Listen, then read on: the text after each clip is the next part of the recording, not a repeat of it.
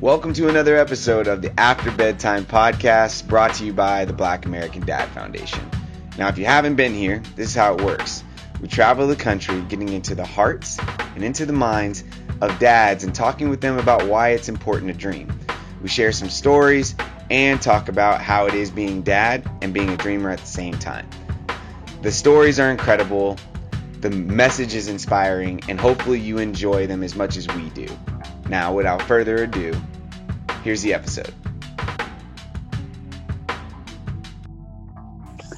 What's up, everybody? Welcome back to another episode of the After Bedtime Podcast. I'm Jeremy, and I'm here hanging out with Josh. Josh is here, coming from LA, stand-up comedian, actor, father, amazing father. Josh, what's up, man? Welcome back. Yes, sir. Good to be back, man. Good to be back on the platform, man. You know what I'm saying? I've seen a lot of good things happen with you guys. I think on Father's Day, I saw you, you guys got what was it partnership that you guys got on Father's Day? Tylenol. Yeah. Tylenol. Like, so shout out to Tylenol. We are grateful. We appreciate y'all. Shout out to BET. Thank y'all for believing in us too. We had, some great sponsors that are now supporting us at the Black American Dad Foundation. And it has been a true blessing in every sense of the word to be able to be recognized for that. Been doing bad for 10 years. And for somebody to be able to say, hey, we love what you're doing, and seeing the work that you're doing means a lot to me, means a lot to the people that work with the foundation too as well. It means a lot to, I would hope that it means a lot to the dads that there is this, I see now so much more than ever, and maybe you can speak to this too, is the media and the way that the movement towards there needs to be more of a focus on Black dads, on fathers just in general, but Black dads specifically. And I saw that all over Father's Day, and it's something that's always that I'm seeing within the media and stuff. And this was something that 10 years ago I felt like we needed to have a counter narrative too. So much of what we hear about Black fathers is controlled by the media and musicians and hearsay of stories from sibling or not siblings, but family members and things like that as kids and things like that. And there's so much that gets misconstrued about who the Black dad is or what the Black dad is doing. And I always wanted to be a champion for showing the other side of it, not to take away from somebody that didn't have their father in their life, but I know great dads, and I know that they deserve their recognition, their praise, their flowers, and we can't just blanket slate, all Black dads the same way. And so, this movement, while I feel like long overdue, I'm happy that there's more of a progression towards it. And, with Tylenol and with BET, I hope that we're able to continue to trailblaze and push further and go beyond just recognizing great dads, but even now, showcasing what we can do as dads. And I want to know, what do you think about that? How is your perspective on Father's Day and just everything that you've been catching up with and what you're doing? Yeah, I mean, I feel the same. I feel like as dads and as Black dads, it's everybody expects the least and almost the worst from us.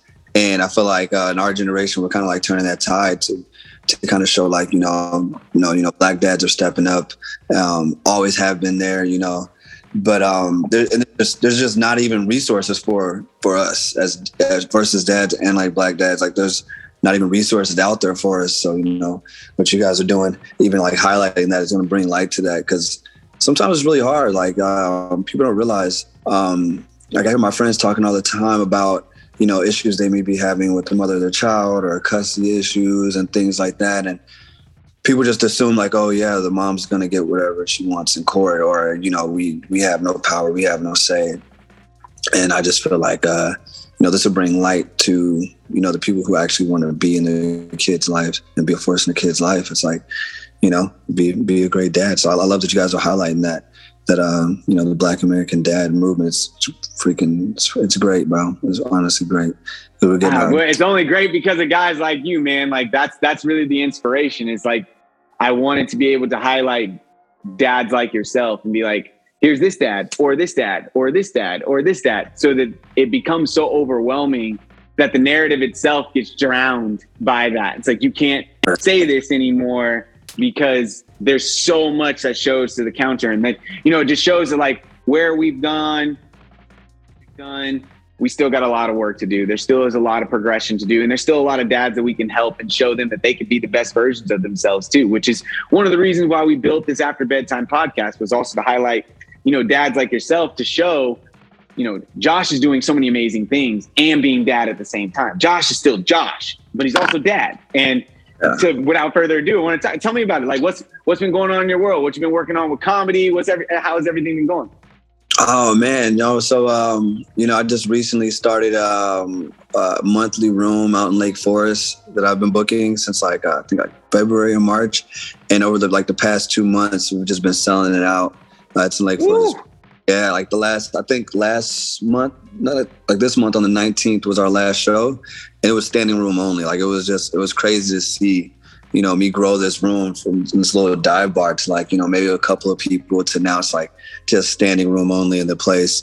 And my goal with it is I want to bring, because I live in Orange County, and I want to bring, more Black comedians, male, female, trans, whatever. I want to bring more Black comedians to Orange County to kind of expose that demographic to, our version of comedy as well, and kind of mix the pots up a little bit. So seeing that room fill up with the mixture of comedians that I've been producing, it feels great. So that's been my main focus lately. I'm also, I just linked up with my boy Brandon. We're gonna be working on finally starting work on some 30-minute specials, to start putting those out on a monthly basis, see if I could keep that cadence up. But I'm gonna just start with one and see where it goes. You know what I mean? Nice. But that's been pretty much my focus lately, in that and just general work stuff. But as far as the comedy, I'm just trying to grow this room and got to get some more content out, because content's king right now. Yeah. With the bar, are you promoting and doing stand-up? Are you just doing stand-up, or what is your role in that growth? And kind of take us through what were some of the things you did to that sparked that idea to grow that? Well, I crashed my car in March, totaled it. R.I.P. to Whip. Oh no, man. So, but it wasn't my fault. I'm dealing with the lawyers, trying to get that resolved right now. Should be getting a new one soon. But so I was Ubering to LA to do a lot of shows. Spent about $150 to get there, another $150 to get home after the show. To only get there and find out that my set was cut down to 2 minutes from 7 minutes, and I was going up second before last after 16 people.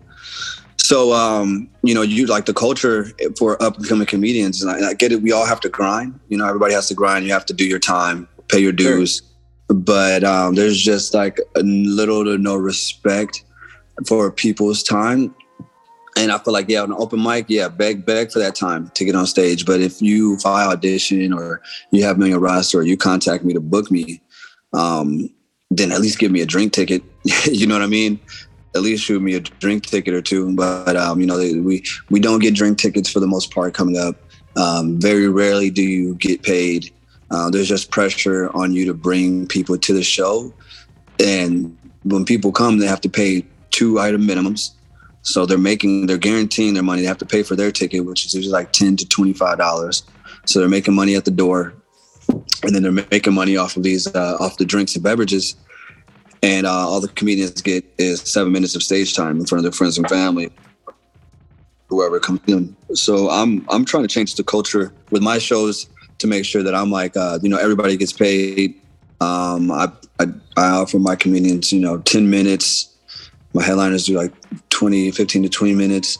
And that's really, really unheard of, because most shows you're going to get 5, max 7 minutes, or they'll give you an extra minute for every person you bring. So I just kind of want to shift that culture of the bringer culture, where it's bring a person, get a minute, bring another, get another minute. You know what I mean? Just because it doesn't make comedians really excited to do your shows. And I want comedians to be excited to do my shows and, have a good vibe, and not have people, stressing about how they're going to get there, or do they have gas money, or, because most people are starving artists, you know what I'm saying? So $10, $20, $30 is really not much when you're making, $5,000 to $10,000 off the bar, $2,000 off the bar alone. So it's the least you can do.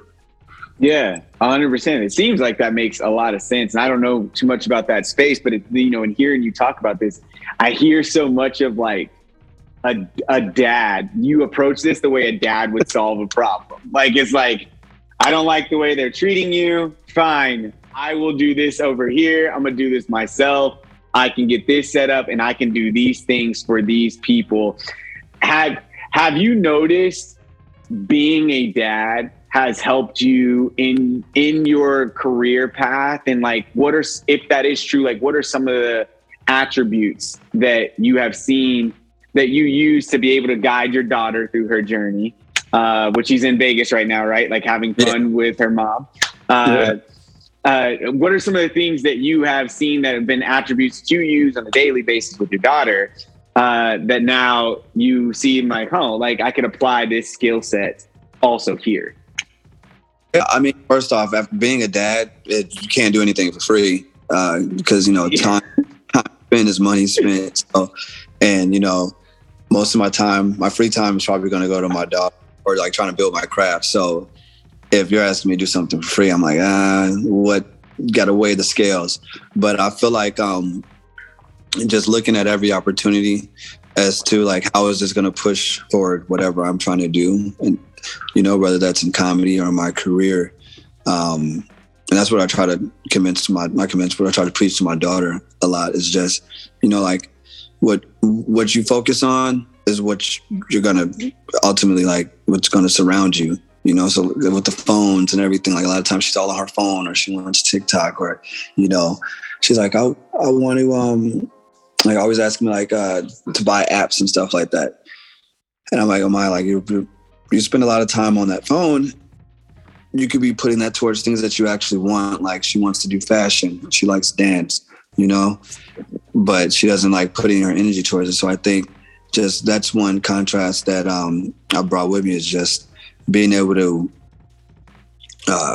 make sure whatever my focus is, that it's actually pushing me forward and it's not just, holding me in a stagnant place. And I know she's only 11, so I know everything I say goes in one ear and out the other, but I hope it like sticks somewhere in between there. It's like over the years, I could do that. So I was just actually talking to another dad about this, about like the in one ear and out the other kind of aspect of the consistency and how you have to be really consistent with your communication. You have to be really consistent with your principles. In order to be consistent with your communication. Your daughter's 11.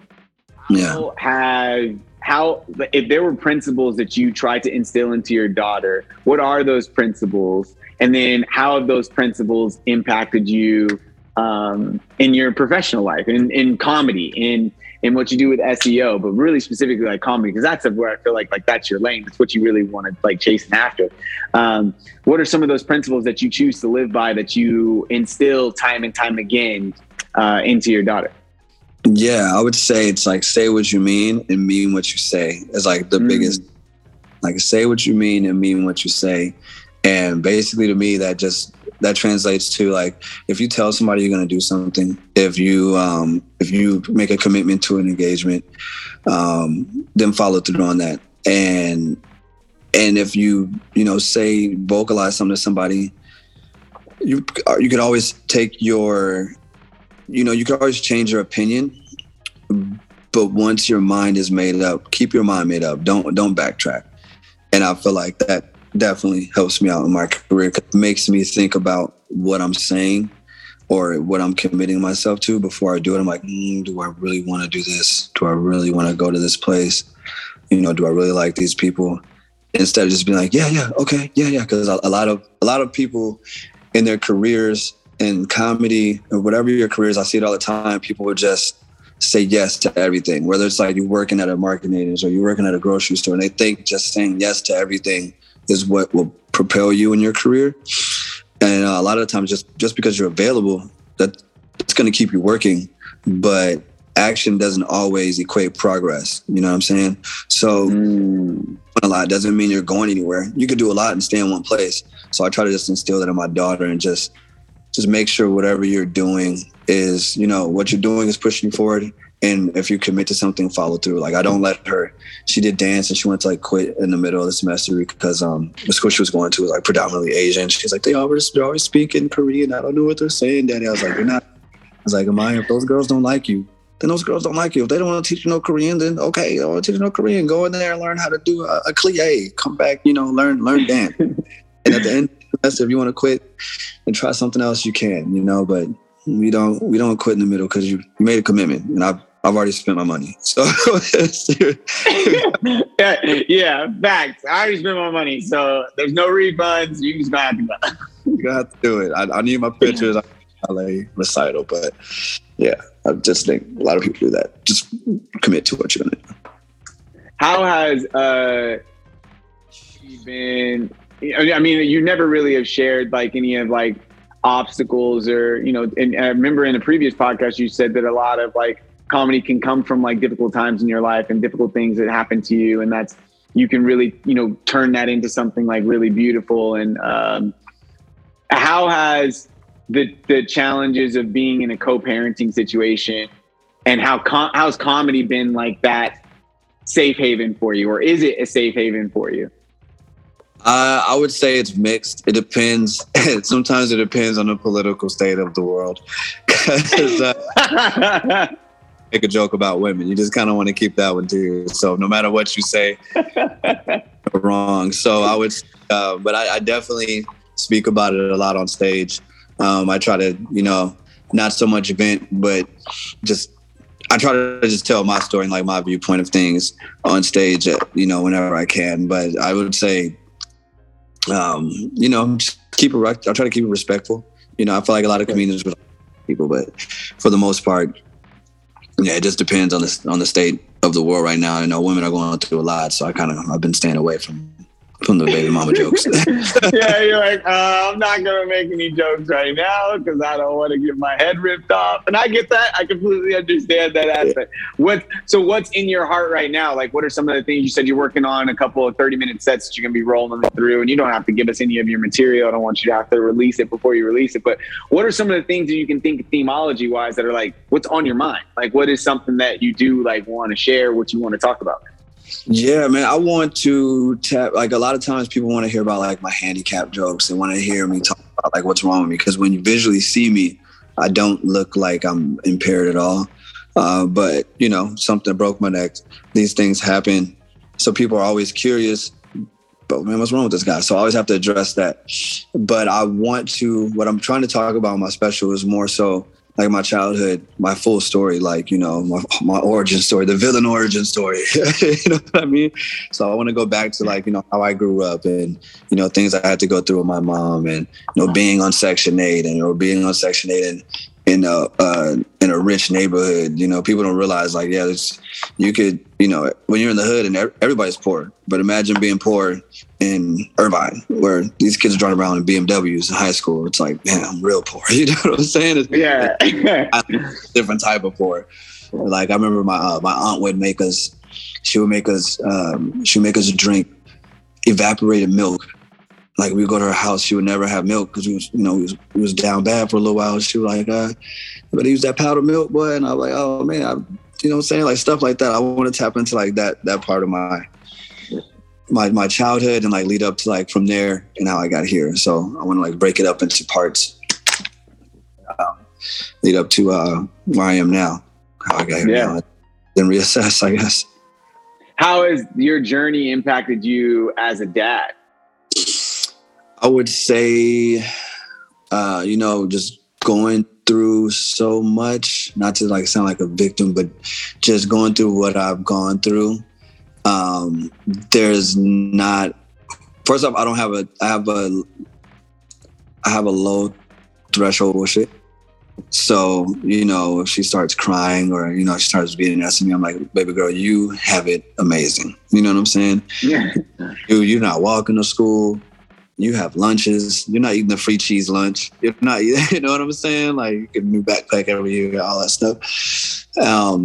But I would say that and then again, like going through what I did go through as a kid with my mom or, stuff that I put my own self through, it makes me want more for my daughter. So it's like I want to change the things that I wish I could have changed. You know, like when you're a kid, you sit there and you're like, man, I wish I could go to Disneyland with my. I mean, you know, I want to do those things for her. So I would say that definitely makes me want to not so much be a better parent, but I just want to be. I want to fill in the gaps and try to, you know, take what I learned from my parents and, you know, and double down on them.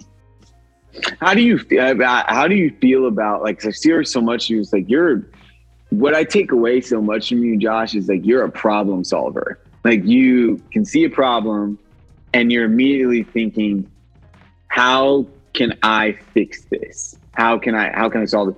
For those dads out there that don't have that skill set, how do you come to that? You know, like you look at these things through, and you're very reflective of your life. And I feel like a comedian and who is an artist, you are an artist in yourself. With that, you have to be very reflective, it's expressed in a certain way based off of your reflection.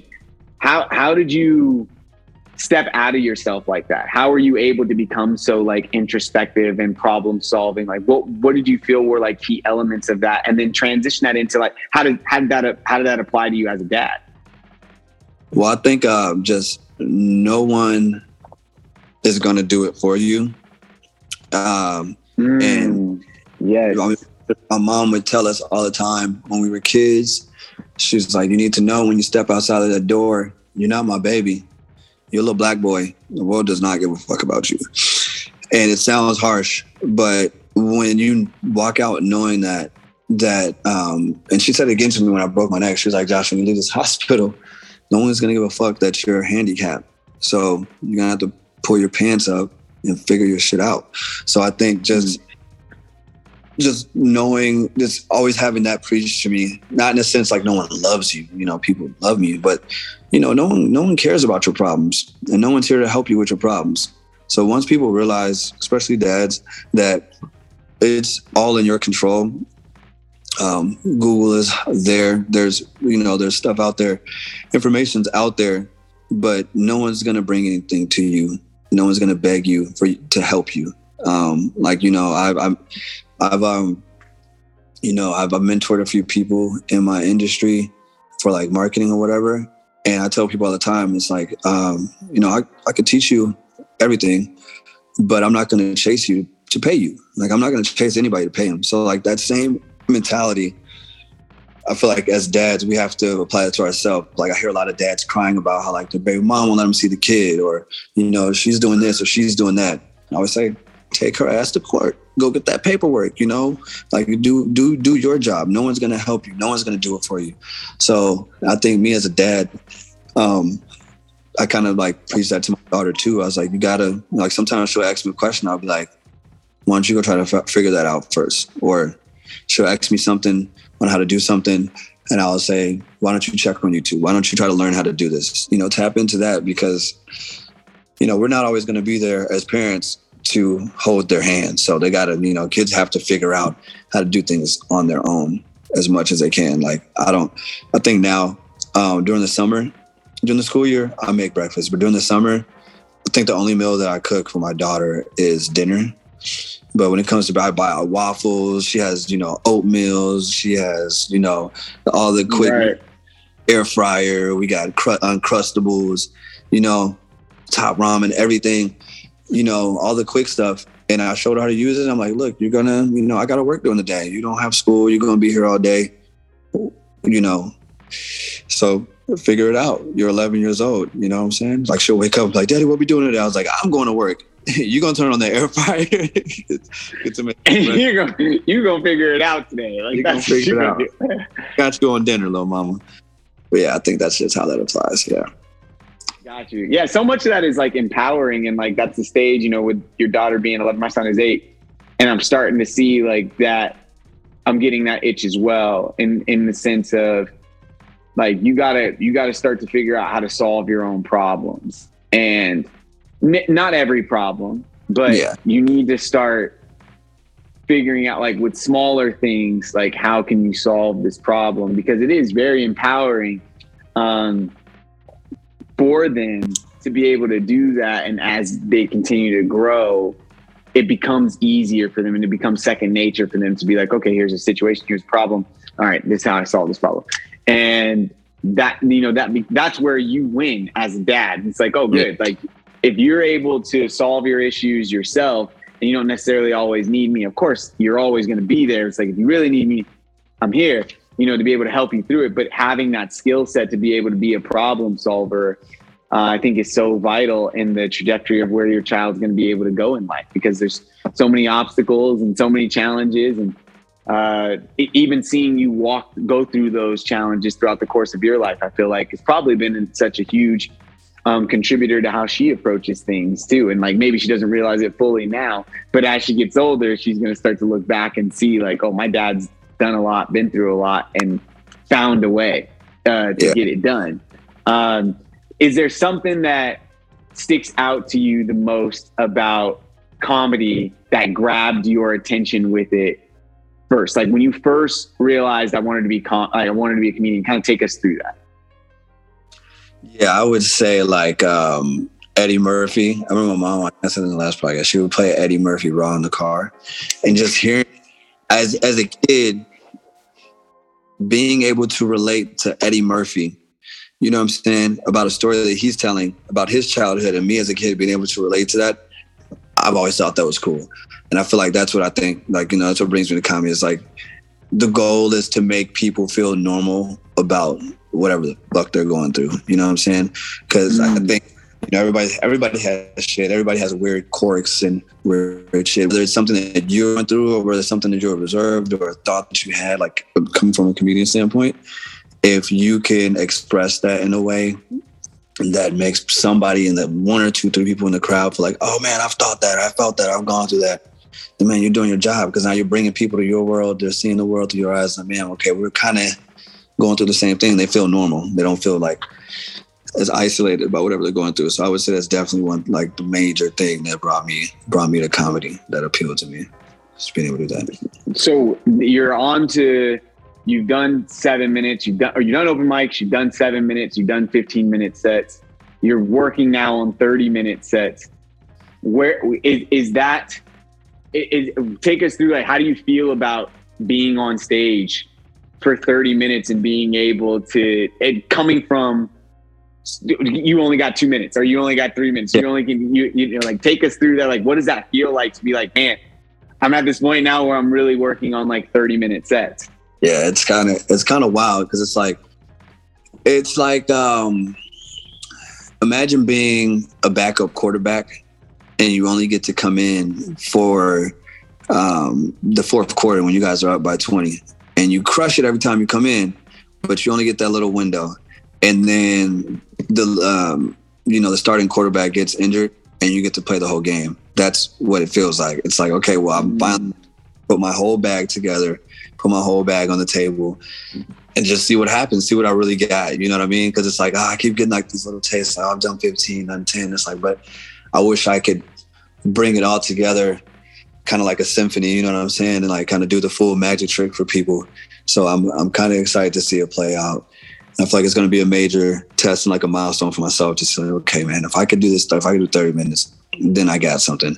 I mean, even having like 5 or 10, I have a friend, a comedian friend. He told me when I first started out that, man, if you could get 10 minutes, you're golden. He said, I've been making about $5,000 a month off the same 10-minute set for like 10, 15 years. I'm like, all right.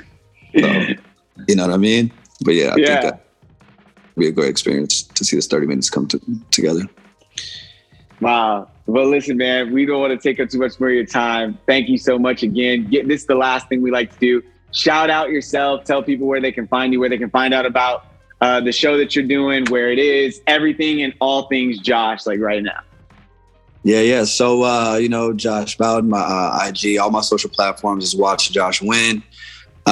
We do a monthly show through my brand Creative Control at our place in Lake Forest. It's the third Tuesday every month. great comedians. This month we got Memphis Will coming out, another comedian named Tron, comedians that perform like all over Netflix, Hulu, all different type of platforms. And if you're a comedian, you want to come out, there's a link in my bio for comedians to sign up for stage time. You don't get paid for the open mic, but if I book you, everybody eats, baby. You know what I'm saying? So, yeah. But yeah, man, I appreciate the time. Definitely, it's always a pleasure. Man, thank you so much. It's always a pleasure talking with you too, and we are excited to see you win, and we can't wait to sit and watch Josh win, man, and keep these wins coming. Yes, sir. Man, you got to come out to a show soon, boss. Yes, for sure. Like, now that I know that you're doing that, I saw that on IG actually, and I reshared it on Bad that you had a show. I'm down. I love watching like stand-up comedy, so like that would be fun for me to come down to. It's in Lake Forest, right? Like, is that in Orange County? Yeah, Lake Forest. Yeah, come down, come out, man. I'll take care of you. All right, bet. It's settled then. I will be there. All right, Josh. Well, you have a good day, brother. We'll talk to you soon. Thanks, boss. Thank you for listening to another episode of the After Bedtime Podcast, brought to you by the Black American Dad Foundation. Hopefully you enjoyed the stories of a father daring to dream.